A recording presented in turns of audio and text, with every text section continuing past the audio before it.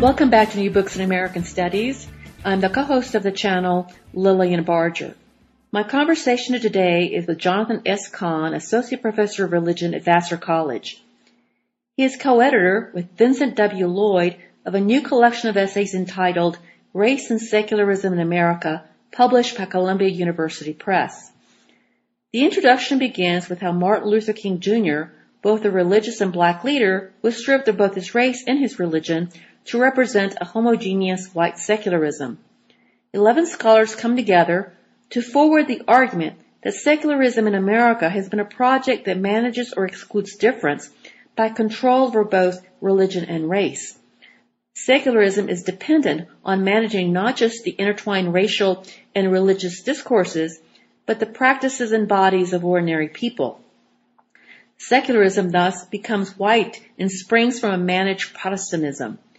The abolitionist movement in the 19th century and the civil rights movement in the 20th century are historical examples of resistance to a secularist white consensus. The essays explore the many ways religion and race are circumscribed, how they are entwined, and the ways their management has been refused. In the process, the authors recover the transformative potential of racial and religious discourses in imagining worlds of possibilities and justice. Here's my conversation with Jonathan S. Cahn. Now let me introduce you to our guest, Jonathan S. Cahn. Jonathan, welcome to the show. Thanks for having me. Thank you for sharing your thoughts with our audience. This book that you have co-edited with Vincent W. Lloyd examines a neglected aspect of the secularism debate, the intersection of race and religion. But before we get into this debate, tell us a little about yourself, your background, and how you came to co-edit this volume of essays. Sure. So I got my PhD in the philosophy of religion at Columbia, and I began work as a PhD student on Freudian religion, but always had a deep desire to do work on Du Bois. And finally, I just gave myself over to the souls of black folk and began to think about. I noticed that there's just been so little written in my field on Du Bois. And what I was interested, the reason why I was interested in Freud, I suppose, had to do with sort of the ways that he, sort of the ways in which he was trying to think about religion in ways that I thought were complex, although ultimately not enough to get me to really work on him. Du Bois really, for me, embodied sort of this very liminal figure as far as sort of thinking about what counts as religion and what doesn't. And I'm interested in heterodox forms of religiosity, and I'm interested in the lack of solidity in the category. And so I began working on Du Bois, and finished the book and have begun thinking a little bit about James Baldwin in these terms as well. And after the book on Du Bois was done, I sort of, it was around the time that the conversation on the secular was really burgeoning, and it felt to me that the secular is also a conversation about the lack of solidity of the category of religion, and all the language about sort of, the secular being porous or interpenetrated with religion was language that I was interested in. And so I began Vincent and I actually began discussing about the ways in which this contemporary, almost cottage industry at this point on the secular was really just not talking about race at all. And we were really really perplexed by that. And so, we have a lot of respect for the Immanent Frame as a website, and yet when we would do searches and read things on the Immanent Frame, it was really remarkable that there was little to no discussion of the place of African America, of race in the Americas, in this conversation on the secular. And so the idea for the volume started really just over dinner one night at an American Academy of Religion meeting with Vincent and I were having dinner.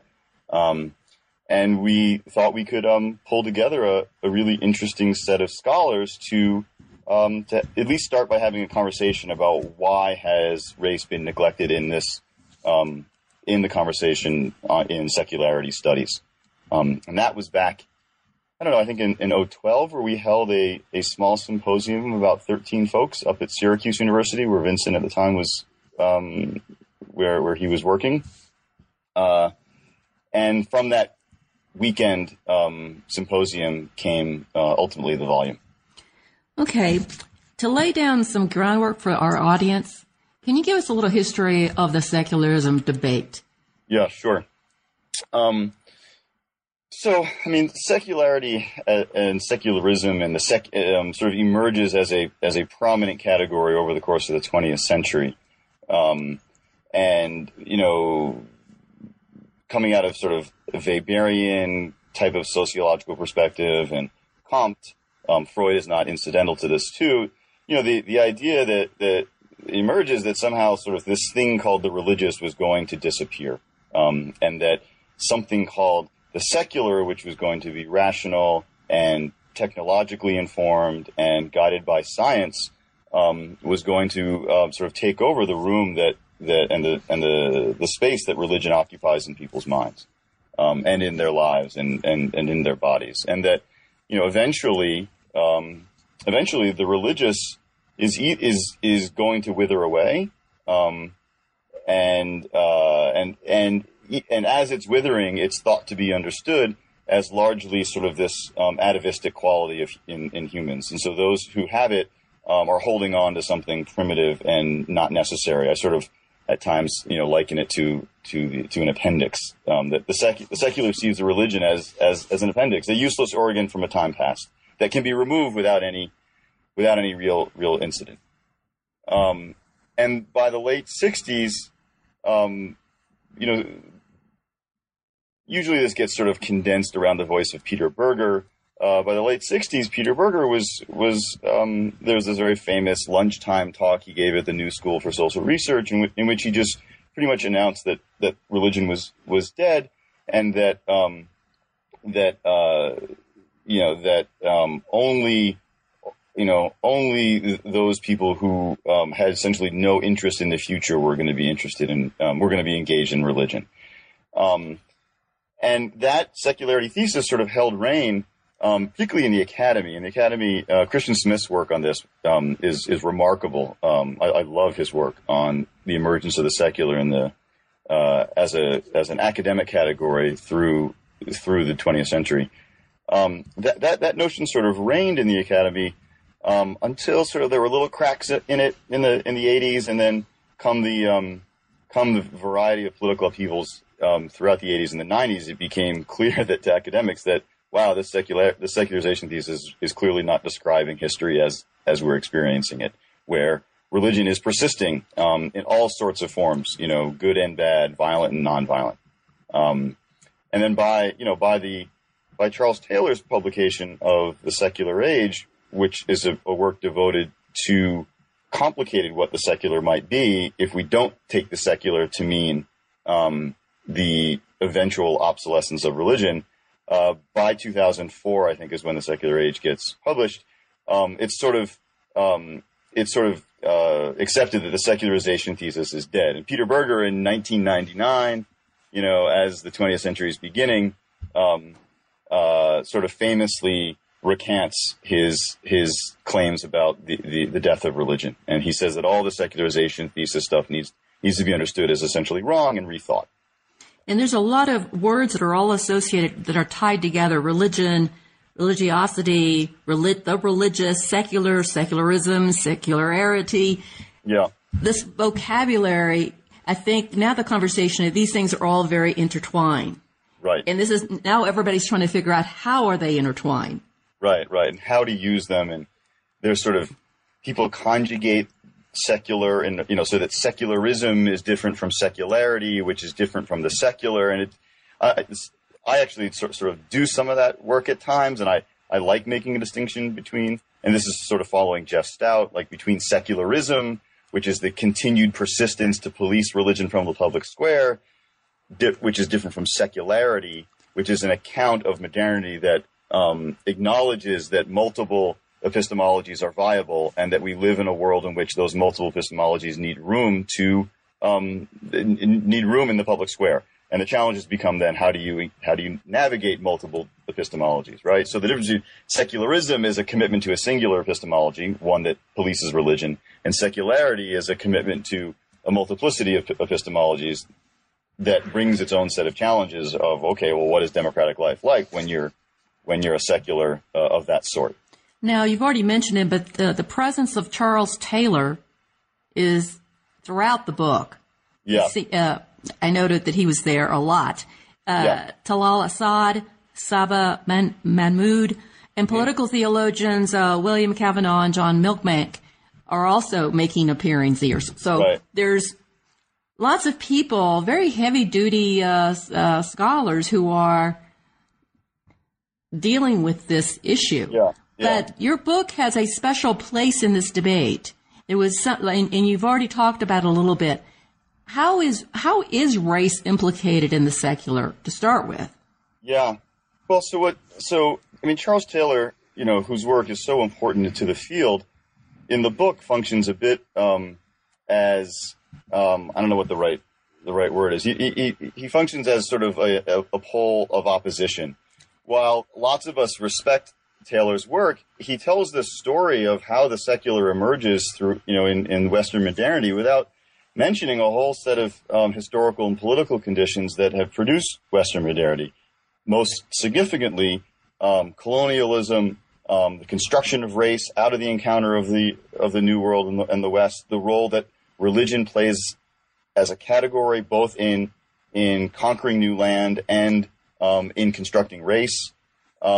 And so Taylor narrates this story without dealing a whole lot with the way power functions in shaping the geography, shaping the bodies of the people who are participating in Western modernity. And so the book is in some sense set, in opposition to his narrative. I mean, in some sense, he gets something right about the secular being much more complicated than the secularity thesis gives it credit for. But we're trying to say that he's missing a huge part of this story of the secular. No, you tie religion and race, and I don't know, I had this overwhelming sort of like I was haunted by this idea that and you're mostly talking about African American here. Yeah. Okay. Isn't there sort of a tendency to always think of terms of African American people as being more religious or more spiritual or having more soul? Yeah. Which is all. And how do you avoid that? Right. My man Du Bois is not guilty for that as well. In the association of the spirit with black folk. I don't think you can avoid it. I think that part of what we're trying to do here, though, is say that the construction of race in modernity relied on religious concepts, just not on the way that racialized understandings, racist understandings of religious concepts tend to function, which is to say that somehow religion is an otherworldly matter, right? So that to be religious is to distance oneself from politics. That's distinctly not what we're saying, right? We're saying especially since most African American religion is extremely political. Yes. It is not a disembodied sort of escape the world as we've been shown for a long time now. Right. So there's a way in which, like, if you just think of precisely what you said and compare that to the way the secularity thesis constructs religion, which is as this sort of otherworldly, largely politically, without a voice sort of notion, privatized, something that the state is, able to police and control. We're saying, without trying to essentialize what African American religiosity is, we're saying that there are multiple forms of African American religiosity that contest that account of what religion is in a variety of ways that are really important to point out.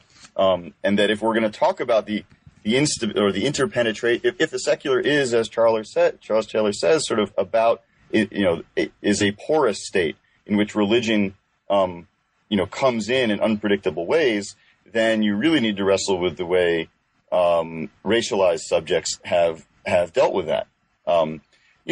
Also, one thing I think that you mentioned a bunch of these really important theorists. I think that one thing we also thought about as we put together this volume was that a lot of the discussion of the secular is incredibly abstract and very difficult to, at times, get one's head around. And what we wanted to do in creating this volume is, I mean, obviously, and the people who contribute to this volume are there are plenty of theorists among us, but we also wanted to sort of,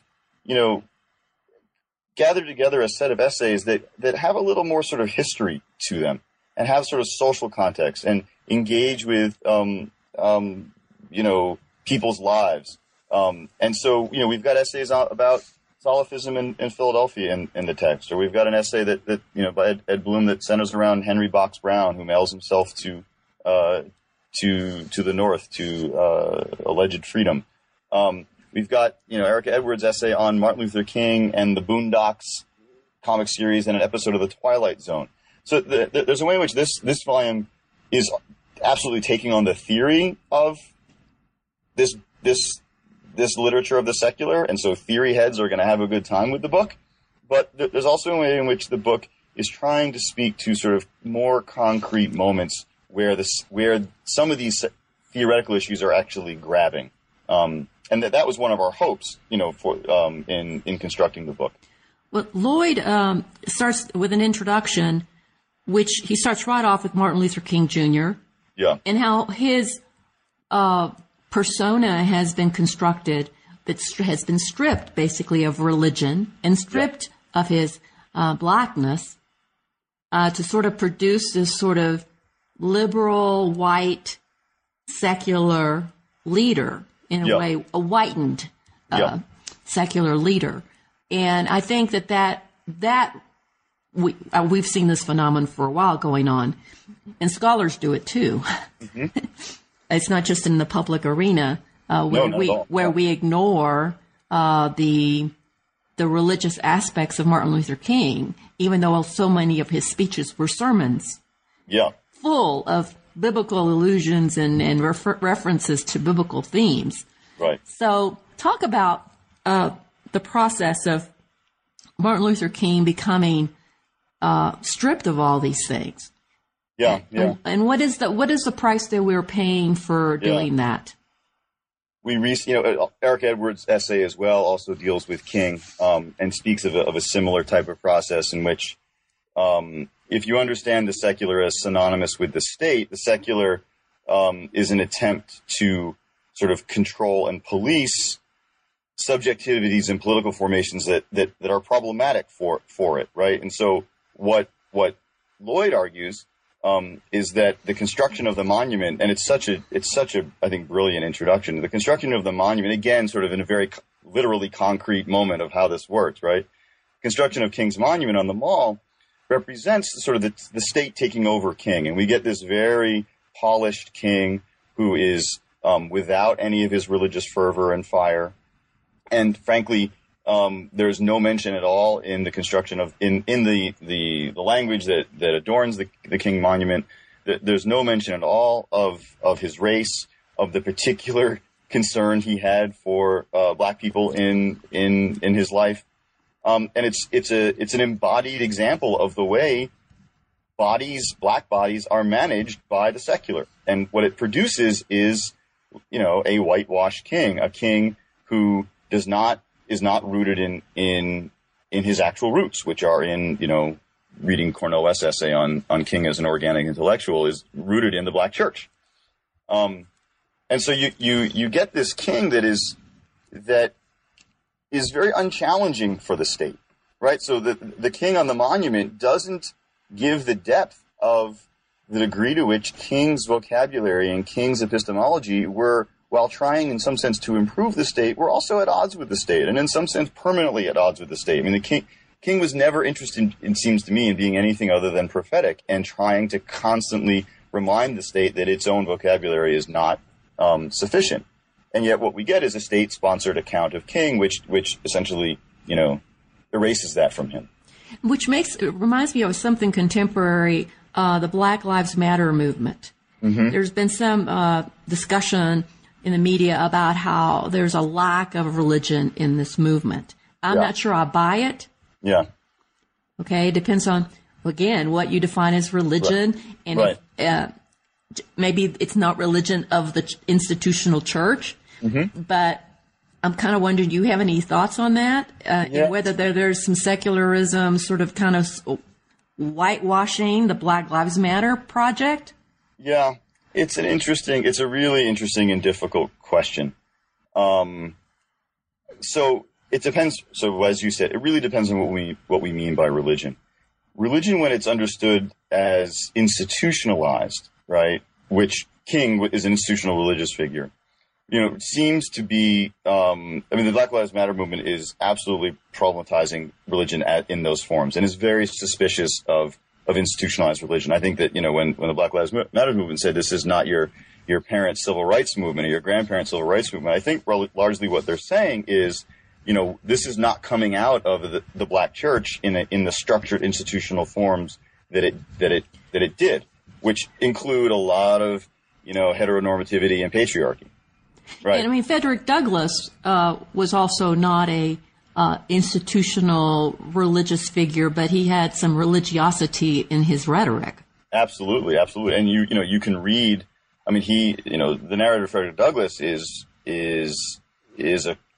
can easily be read, and as a Christian rebirth story, where he's born again through the sacrifice of his aunt, right? And that's what I think is so. The Black Lives Matter movement, though, is very much open to these, as I called them earlier, sort of heterodox constructions of religiosity, right? So that you, at the same time, while you hear about the opposition to the church, you also hear about you hear a language of spirituality among several of the Black Lives, many of the Black Lives Matter movement, and religious figures are playing roles in the movement, just not as it's not being housed in their institutions as it was before. And so I think that, that this, what we're trying to say in this book is that the construction of the religious in the Black American tradition is multiple. It's not simply something that resides in the Black church alone. It's obviously not something that resides only in men and heterosexual men. And that you can get a better sense of the sort of complicated way that religion and the secular work by looking at this tradition, and in fact, this tradition of heterodox understandings of religion continues to function. I think that the Black Lives Matter movement, there's a lot yet to be written, right? And so much of it is enormously promising. And ultimately, in order to find one's sense of what the movement is supposed to be, you've got to articulate larger value-laden ideals, right? And those ultimately land in the realm of religion. At least religion doesn't become an inappropriate term to start thinking about them. Right. Now, why is secularism conceived as white? Is that because it came out of Europe? It's a European philosophical movement.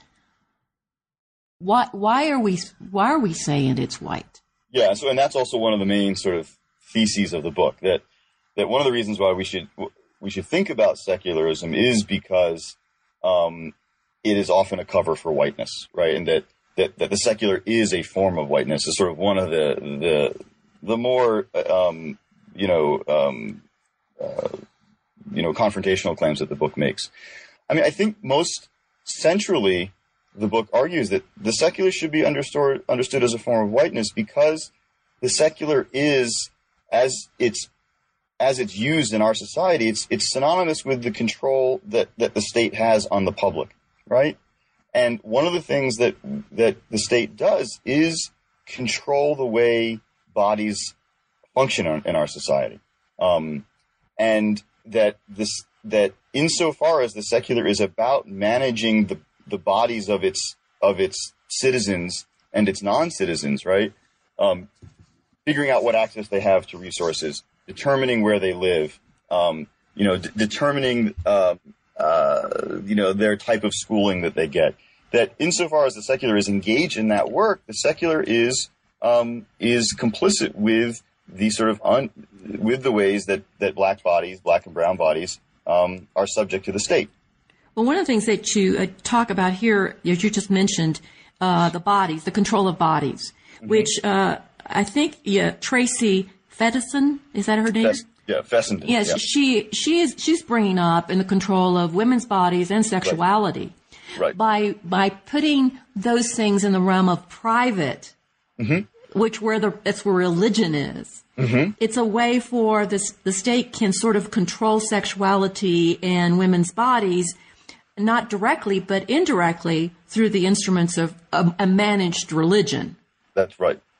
And that family and gender and sexual issues, that the state allows religion. I mean, you have to ask the question, like, why is it that on issues of abortion, religion is allowed to speak full-throatedly, and we listen in the society to religious arguments about abortion, but we don't listen to religious arguments about poverty, right? You know, why is the state allowed? Why is religion allowed to speak clearly there? You know, the state allows it to speak clearly there because the state has sort of relegated those issues. Well, those are going to be privatized issues that are really ultimately about religion. And so I think Tracy's work is about sort of highlighting the assumed norms that govern moral issues that are understood as being under the aegis of religion and not. And she wants to say that just as secularism is a form of whiteness, secularism is also a form of patriarchy and heteronormativity. And if we think about the way women's bodies are managed, we can see it in the workings of state norms for what where power is allowed to function as far as women's lives go. Now, one thing you talk about is not only the management of race, but it's also the management of religion that secularism is engaged in to produce sort of this liberal, very accommodating Protestantism that sort of lets the state do what it wants and kind of minds its own private business. What is the role? And it was only mentioned maybe once or twice. What is the role of civil religion in this? Yeah, is civil religion the same thing as managed Protestantism you're talking about? I think so. I mean, I think Robert Bellows' notion of civil religion is part of the construction of the secular. I mean, that just insofar as, at least as Bellow understands it, civil religion is something that is trying. It's not challenging the norms of the state. It's trying to construct the norms of the state. And I mean, I think that the book is not saying. I mean, the book is not saying like, well, let's just get rid of the secular entirely, and let's just let religious voices speak as loudly as they can, and sort of try to sort of usher in this age in which I don't know where maybe the loudest religious voice is going to win. I mean, I think the book is saying is that, and what we're trying to say is that there have to be moments, or at least we need to be aware of the ways in which the secular, which is a form of civil religion, as much as it is sort of without religion, where the secular has to be challenged, and where can those voices come from? And what we're saying is that religion is one category that at times, not in any essential way, functions to do that. And we'd like to sort of say like, let's keep track. Once you make the move where religion is no longer this thing that you need to sort of, titrate in society in small doses, we might then begin to, think about larger issues that religion at times productively speaks of. So one of the issues that comes up in our book is just, let's use this moment to talk about the secular and race to talk about justice. And there are times when religion is going to speak about justice well, and there's times when religion is going to speak about it poorly, and there are times when non-religious, accounts of justice do both good and bad. Okay. And so that's what we're pushing toward. Now, one of the things that the book talks about is that liberal modernity denies difference. It's the management of difference. And I'm thinking specifically of Georges Schulman's essay on Black political theology, where he's drawing from Carl Schmitt, which is a fascinating essay. Can you talk a little bit about that? The secular, it's really what we're talking here is about power. Right. I mean, you're talking about the secular state as a form of power that tries to manage, and religion is not willing to give up all its power to the state. And so there's a competition going on continuously between the power of the state and the power of religious convictions or values that people are wanting to live by. Right. And so when they're competing, who gets the upper hand? Right. And, George's work is so interesting because his book, American Prophecy, I read as sort of this mea culpa almost by a political theorist, saying, for so long, political theorists have had this anti-religious bias in thinking about, and, sort of he situates to some degree Hannah Arendt in this, as someone like this who just sort of sees religion as this thing that really we need to get rid of because it's irrational and has an understanding of the way authority works, that is authority to God, that just goes against what it is to have a democratic state, right? And what Shulman is saying is that what Shulman's book is sort of saying in the essay is like, why is it that African American people in this country have long used religion to sort of find their way in democracy? It can't be that religion is inherently somehow anti-democratic, and in particular, there may be a way in which that if you don't hold the power reins of democracy, religion may be and its construction of authority may be particularly helpful in thinking about the way authority works. And what Shulman's essay is saying is that, look, it's a liberal myth to think that in our society authority is constructed just simply out of consent, right? I mean, the whole idea of political theology and Schmitt's work is like, this is a fable that liberals tell themselves in order to rationalize, a certain ideological claim to power. But really, authority is very arbitrary, and we need to sort of come to terms with that in thinking about democracy. Yeah, which is who has the say in the exception? When there is an exception, who has the final say? Where does the buck stop? Right. Does it stop with the state or the sovereign? Yeah. Or does it stop with somebody else or somewhere else? Yeah. And I think that George would want to say that in the African American case, the cases that he looks at, it's the construction of the sovereign is God, but for the purposes of trying to create. I mean, God is used as a ballast against a sort of an abusive state for the purposes of trying to find a certain type of justice and equality within society. That's one version of what he says. He also, though, points to that there's a way in which what's going on now in the sort of, as he says, I think the language he uses, under the sign of Afro-pessimism, is that he sees sort of Afro-pessimism as a political theology that is in fact it is talking about authority in this way as arbitrary, as something that is not about democratic consent, but about sort of the seizing of value. But in the case of Afro-pessimism, it's trying to take itself out of the economy of American democracy and saying that economy is no longer one that seems to be salvageable to us. And so he talks about Richard Eiton's work in his essay, as well as Saida Hartman's work, as a type of black political theology that is trying to carve out power formations that are no longer engaging with dominant American democracy. Well, you mentioned Arendt.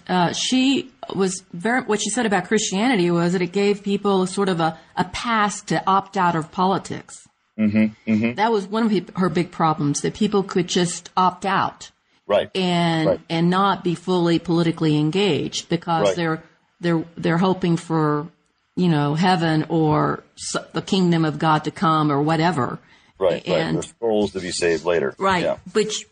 But it's interesting with African American religion, for the most part, even though it has a strong sort of hopefulness for the kingdom to come, it's still very much now. Yeah, I mean, in its traditional forms, absolutely. I mean, there's very little that is about sort of evading this world. It's either about liberation within this world, or at least creative ways of surviving this world. I mean, it's simply synonymous with the everyday, as opposed to reaching for something else. And so to deny religion, in terms of how African American people have expressed it, is a way,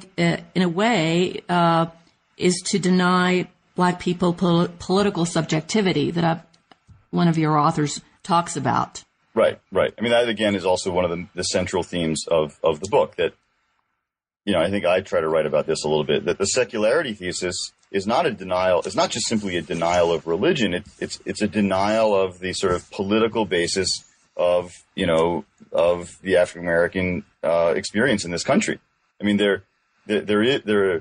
historically, religion has found its way into essentially most African American political moments, at least up until, now with Black Lives Matter, there may be something different, but also what George's work on political theology is saying, and what Schmitt's saying is like, let's not only think about religion when it's talking about God. I mean, that political theology is how is authority consolidated, and when it's consolidated, that is a theological moment, right? That's what Schmitt's argument is.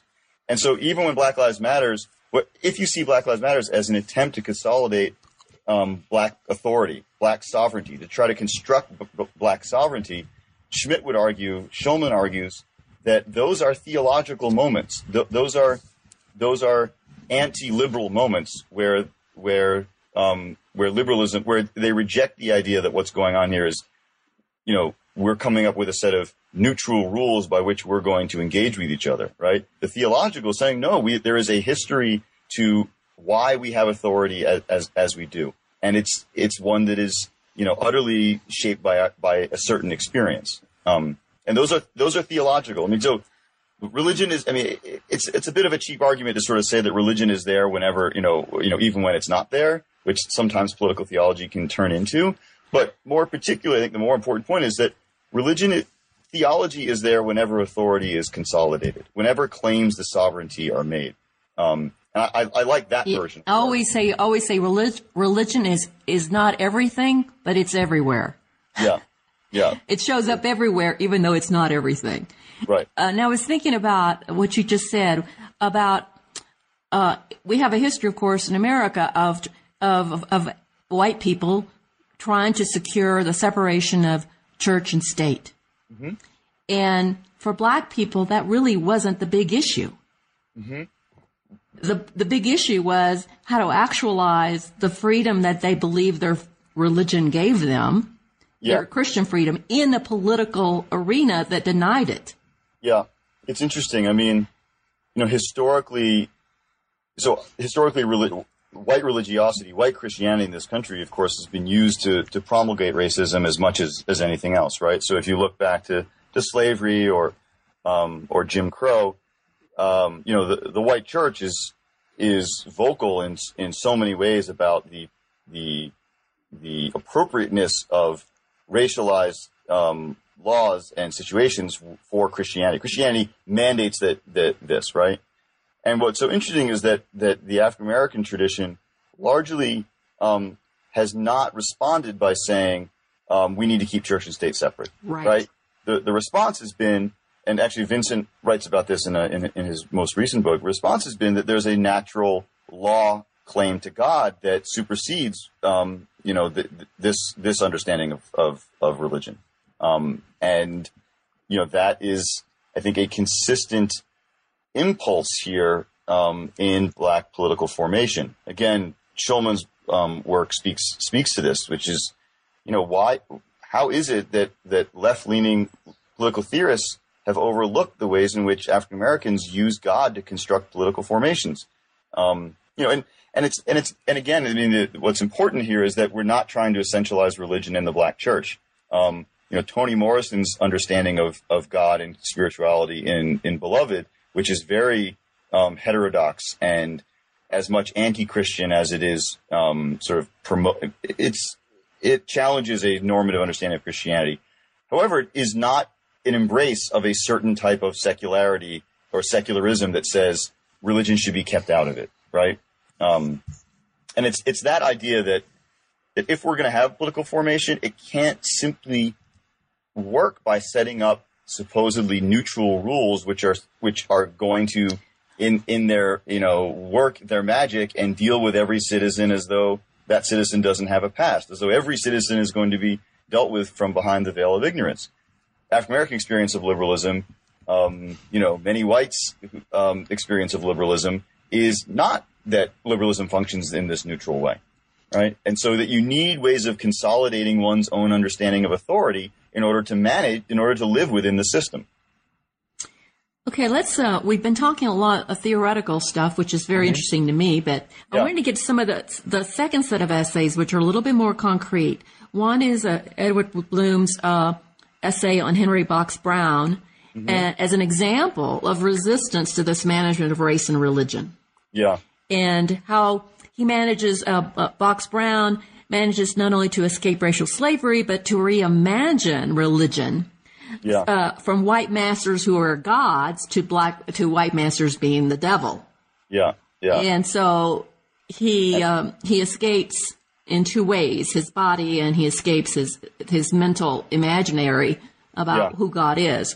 Can you talk a little bit about that? And how does Bloom challenge Charles Taylor's account?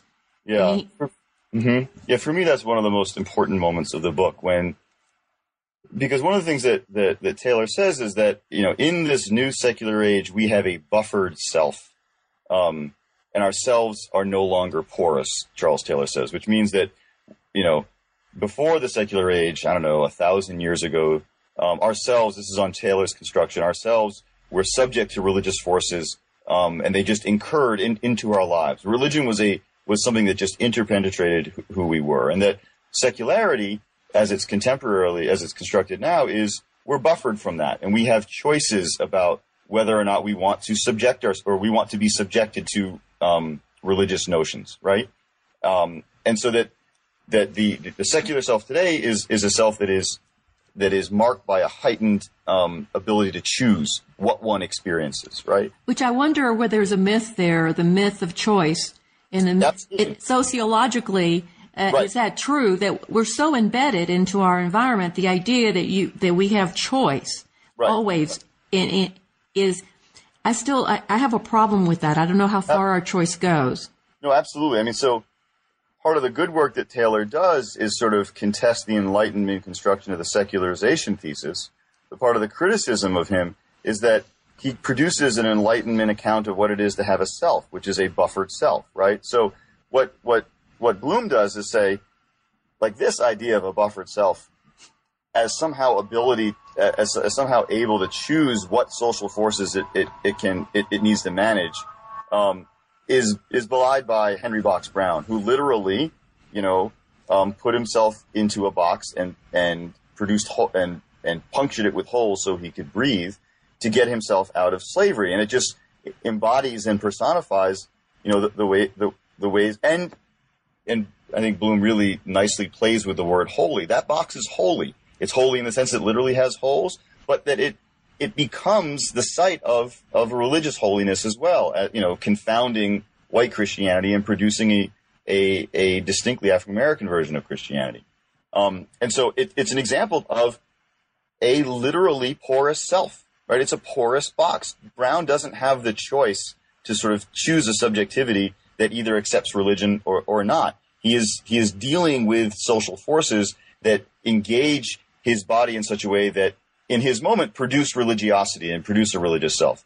And I think what's important about Bloom's essay, as well as our book, is that none of us are saying that somehow that African American life is essentially religious. This is to get back to your point. But under particular historical conditions, African American life was by necessity worked through by religion. And it very well may be that in modernity, as life, moves forward in the future, that religion will be not the trope and not the means by which African Americans manage and try to exist with still porous selves, right? But the idea is that it's a mistake of whiteness to think that the self is somehow emerged from secularism as buffered, as able to keep social forces away from oneself. Yeah, it doesn't even seem sociologically or psychologically viable. It may be philosophically an argument, but it doesn't seem to be really on the ground. Yeah, something that is true. And I really the Bloom's essay I really liked when he's talking about that he thought the masters were God. Mm-hmm. And then when he realized they weren't God, Yeah. and they became devils. Right. And I just thought that was just really fascinating because that changed everything. Yeah. Yeah. I mean, Sort of- politically, it changed everything. Right. Sort of this, I don't know. Reimagining. Yeah, my roots in Nietzsche, like the revaluation of value. Is so important to Box Brown. The other one that I was really happy to see was this Joel Blecher and Joshua Dubler's Salafism, Muslims of Philadelphia. I thought that was very interesting in how they talked about how these particular Muslims, black Muslims, are challenging the secular. Mm-hmm. And, they're an example of that Arendt would say, see, religion is a way for them to escape the political. Yeah. It's right. And, they would be, that is a fascinating essay because they're interested in this particular African-American religious formation, not as something that is trying to somehow contest the state's authority, but trying to take African-American life away from the state, right? So that, it's an important essay because so many of the examples in the book we have are of African-American moments in which religion and politics come together to challenge the state and to assert a sort of a type of contest against the state, to take the state on.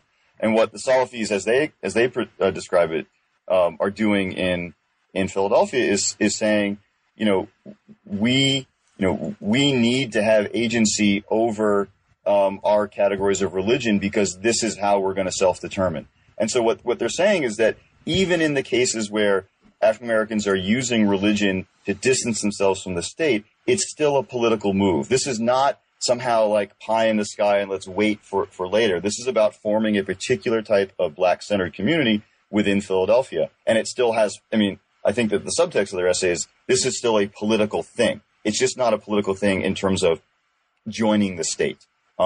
It probably continues to contest the state, right? Because what they're doing is saying we are not going to be controlled by the state's norms as much as the state wants to do that to us.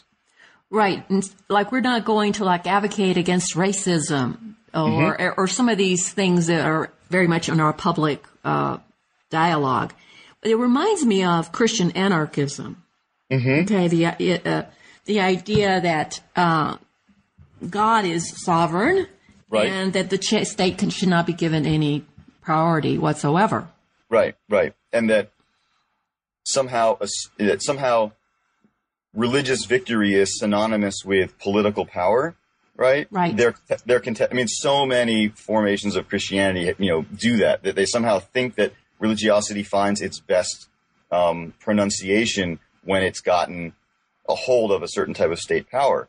And there's a way in which, the Salafis are saying, we're not going to give the state that type of sovereignty, right? This is not our ultimate goal here. And so I suppose they're quiescent, that's the critique of them, but ultimately they're not because they're about the formation of their community. Yeah, no, I think that they're probably a good example of maybe hundreds or thousands of communities, different religious persuasions that are doing exactly the same thing. Right. I read this as sort of an example of how religion responds to the secular state. Yeah. And that is the only one. Yeah. Okay. Precisely. That it's not, it's not they're not, while not being publicly political in their expressions of the religion, they're not accepting the privatized account of what religion is. Religion for the Salafis is everything. It's every part of their lives. They can't disentangle it from the way that they engage with every single aspect of who they are. And so in that, they're rejecting a very sort of secular understanding of religion as this sort of feeling in one's heart that one carries around solely in an ethereal way. Okay, I was just thinking about William Kavanaugh and his Catholic anarchism. I don't know. Right. It just seems to be some very simple. I think, yeah, very simple. What he's saying. Okay. Yeah. The other thing about the book that was really interesting is that you managed to bring in you got a lot of stuff in there. You got gender in there, which at the very end, but you got it in there. Yes. And then, and then there was a transnational aspect of this. Yeah. That you went beyond America and you started looking a little broader at, and there's that one essay about, West Africa, Haiti, and the U.S. South about these the tropes of the fetish, the frenzy, and the voodoo as tropes. Mm-hmm. That mark both religious and racial difference, and how they've been used politically.